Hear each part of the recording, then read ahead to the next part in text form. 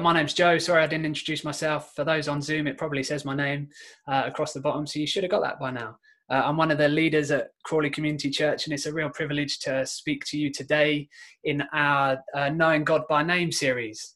And today we're looking at Jehovah Sidkenu. And you can't shout at me if I pronounce that wrong, but it means God, our righteousness. And we're just going to look at who God is as our righteousness. Righteousness is about the one who is right, being right with God. As we look to God and who he is ultimately right. He is the definition of right. He is just, and he is right about absolutely everything. He is, and he says, I am the Lord, your righteousness. So I just want to spend the next few minutes looking at what that means for us. We're going to read in just a moment from Jeremiah 23. If you want to try and find that in your Bibles, again, it'll come up on the screen in just a moment. But just to give you a bit of context to the passage we're reading, we're at a time before Jesus has come, where God's people had forsaken him and turned to serve and worship other gods. The people had been led by a string of wicked kings who didn't care for God's people as God had asked them to. And it's into this context that God speaks to Jeremiah the prophet about a greater king who is to come, the Lord, our righteous Saviour. So let's read together Jeremiah 23, verses 3 to 6. I myself, says the Lord, will gather the remnant of my flock out of all the countries where I have driven them, and will bring them back to their pasture, where they will be fruitful and increase in number. I will place shepherds over them who will tend them, and they will no longer be afraid or terrified, nor will any be missing, declares the Lord. The days are coming, declares the Lord, when I will raise up for David, or from David's line, a righteous branch, a king who will reign wisely and do what is just and right in the land. In his days, Judah will be saved and Israel will live in safety. This is the name by which he will be called, the Lord, our righteous Saviour. So into a moment of desperation and of great terror, fear and destruction, God speaks to comfort his people, and he brings this promise. I will raise up a righteous king, he says, who will reign with wisdom, with justice and righteousness. And his name will be the Lord, our righteous Saviour. God is a God who saves. He is a saving God. For any of us who know the joy of our salvation this morning, it's great to be able to call on God, the God who saves. In a time of global uncertainty, where fear is seen everywhere we turn, it is amazing to be able to call on the one who is love, and to know that his love casts out fear. Salvation is not about a feeling. At times we make mistakes, we mess up. Salvation is about us knowing who God is. It's about our identity that God gives to us. Jesus is the one righteous king, the one prophesied in this text. And so it's about us knowing our identity as those who have accepted Jesus, who have known our own sins and accepted the gift of forgiveness made possible by the death and resurrection of Jesus. And as with so many other elements of Jesus' life and his character, we get to share because of what he has done. So we are because he is. I am because he is. We love because he first loved us. We have hope because he is the God of hope. We are free because he died to set us free. We have peace because he is the Prince of Peace. We have joy because he's given us a spirit of joy. And so it is because he is righteous, he has made us righteous. Philippians chapter 3 verse 9 tells us, we don't have a righteousness of our own that comes from the law, but that which is through faith in Jesus. The righteousness that comes from God on the basis of faith. Righteousness comes on the basis of faith. And we have been unable to live up to God's standards and his perfect law, and so we need Jesus. We are made righteous by our faith in Jesus. There's nothing we can do to be made righteous. Romans 3 reminds us that we aren't able to do it by ourselves. we are unable to live without sin. And so it is only by the one who fulfilled the law, by keeping its commands and lived a life with no sin, that we are made righteous. On your screens now, let's read from Romans 3, verses 20 to 24. No one will be declared righteous in God's sight by the works of the law. Rather, through the law, we become conscious of our sin. But now, apart from the law, the righteousness of God has been made known, to which the law and the prophets testify. This righteousness is given through faith in Jesus Christ to all who believe. There is no difference between Jew and Gentile, for all have sinned and fall short of the glory of God, and all are justified freely by his grace through the redemption that came by Christ Jesus. No one will be declared righteous by the works of the law, it says. Righteousness is given through faith. Romans 10 says Christ is the culmination. That means he's the climax. He's completed what the law required. Christ is the culmination of the law, so that there may be righteousness for everyone who believes. You get the picture this morning. This is something that is available to everyone, to all. Whoever you are, wherever you're watching this morning, wherever you're joining with us from, this is an opportunity. There's an opportunity this morning for you to respond. Everyone who believes and put their faith in Jesus can be made righteous, can be made right with God. Many can't accept the free gift of salvation that makes us righteous, but neither can they live up to the demands of the law. In Jesus, the fulfillment of the law is complete. God is satisfied that the death of his Son is sufficient to cover the sins of each of us. Because of Jesus and his righteousness, our relationship with God is as it would be had we been able to fulfill the law itself.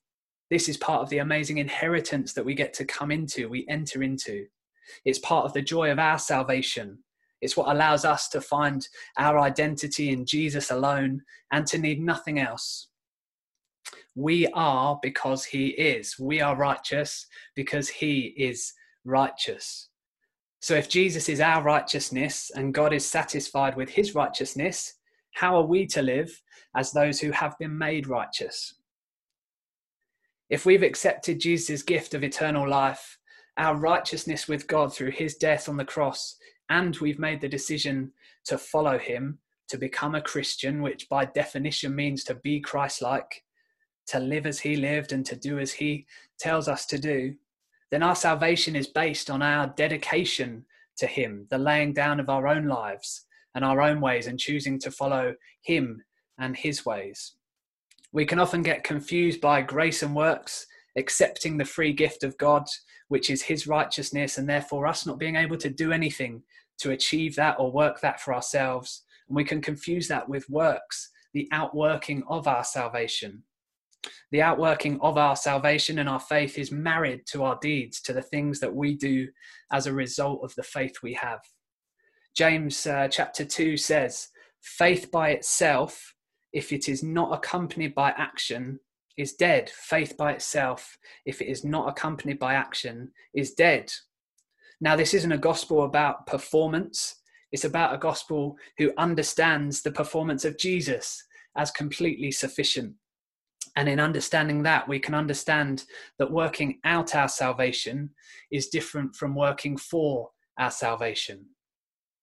That's working out our salvation is different from working for our salvation. If you want to enjoy more on what this all means, just read through Romans chapter 5, Romans chapter 6, chapter 7, chapter 8. You get the idea. Don't stop reading there.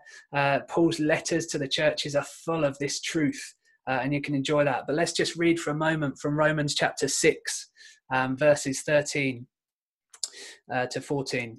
It teaches us that in light of us being justified and made right with God, it tells us this: do not offer any part of yourself to sin as an instrument of wickedness, but rather offer yourselves to God as those who have been brought from death to life, and offer every part of yourself to him as an instrument of righteousness. For sin shall no longer be your master, because you are not under the law, but under grace. We live out of the identity we have and in knowing who we are because of Jesus. 2 Timothy says, pursue righteousness, faith, love, and peace. The way we are to live as those who have been made righteous by God is to live as Jesus lived, to do as Jesus did, and it is to sound like him. It's to act with love and compassion like he did. It is to serve as he served. It is to care as he cared. It is to bring peace and joy and goodness and kindness as he did. It's to fight against injustice and poverty. It is to love our enemies, love our neighbours, and to love those who persecute us and come against us. It is to give generously to others and to God, to share from all that he's given to us, whether that is much or whether that is little. It's to guard our hearts and minds so that our thinking and processing is guided by the Spirit. And it is to enjoy the fullness of salvation and the abundance of life, both now and as we eagerly await the life to come. Does that feel like enough to be getting on with? Shall we pray together now? Just where you are, if you want to close your eyes and join me as we pray. Yeah, Lord Jesus, we thank you that you are the righteous one. You were promised before you were born on this earth. Lord, you are righteous. You are the definition of righteousness, Lord. We thank you that for our sake, you made yourself become sin, to know sin, but you knew no sin. And so we might be made righteous. Lord, we thank you for the transaction that took place. We thank you, God, that you are satisfied with the sacrifice, with the way that Jesus died for us, to make a way for us to be clothed in righteousness or robed in righteousness, as Isaiah 61 says. We just ask, would you help us to accept this free gift, to know we don't have to earn it, we don't have to work up for it, Lord, but out of a result of our identity, our new identity as sons and daughters, that by your Spirit we get to live as you lived and as you called us to live. We get to do things as you've called us to do. We get to act in the way that you modeled and in the way that you call us to live and act.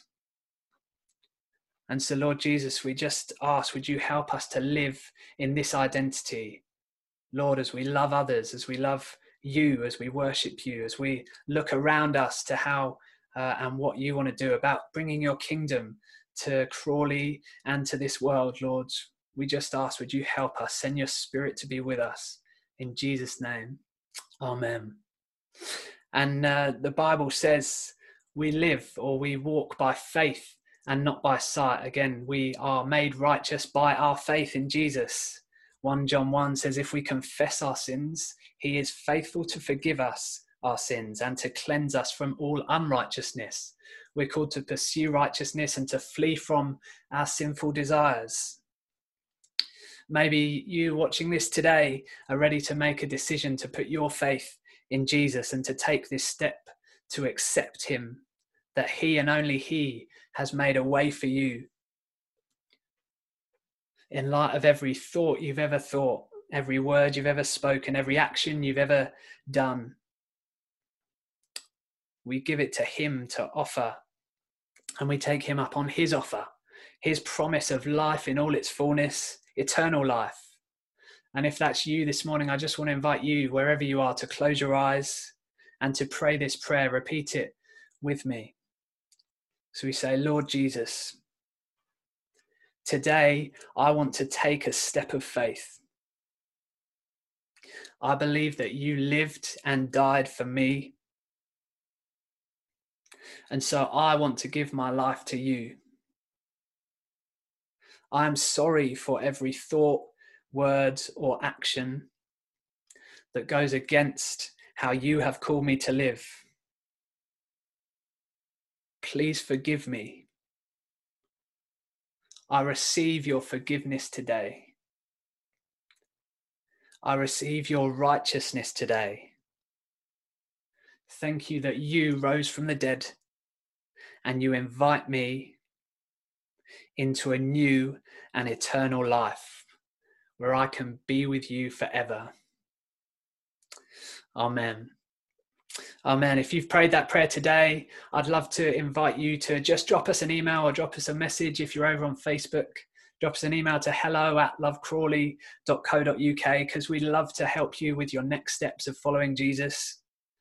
And just as we close this section and I hand over to the Swans, I just want to remind you, you are because he is.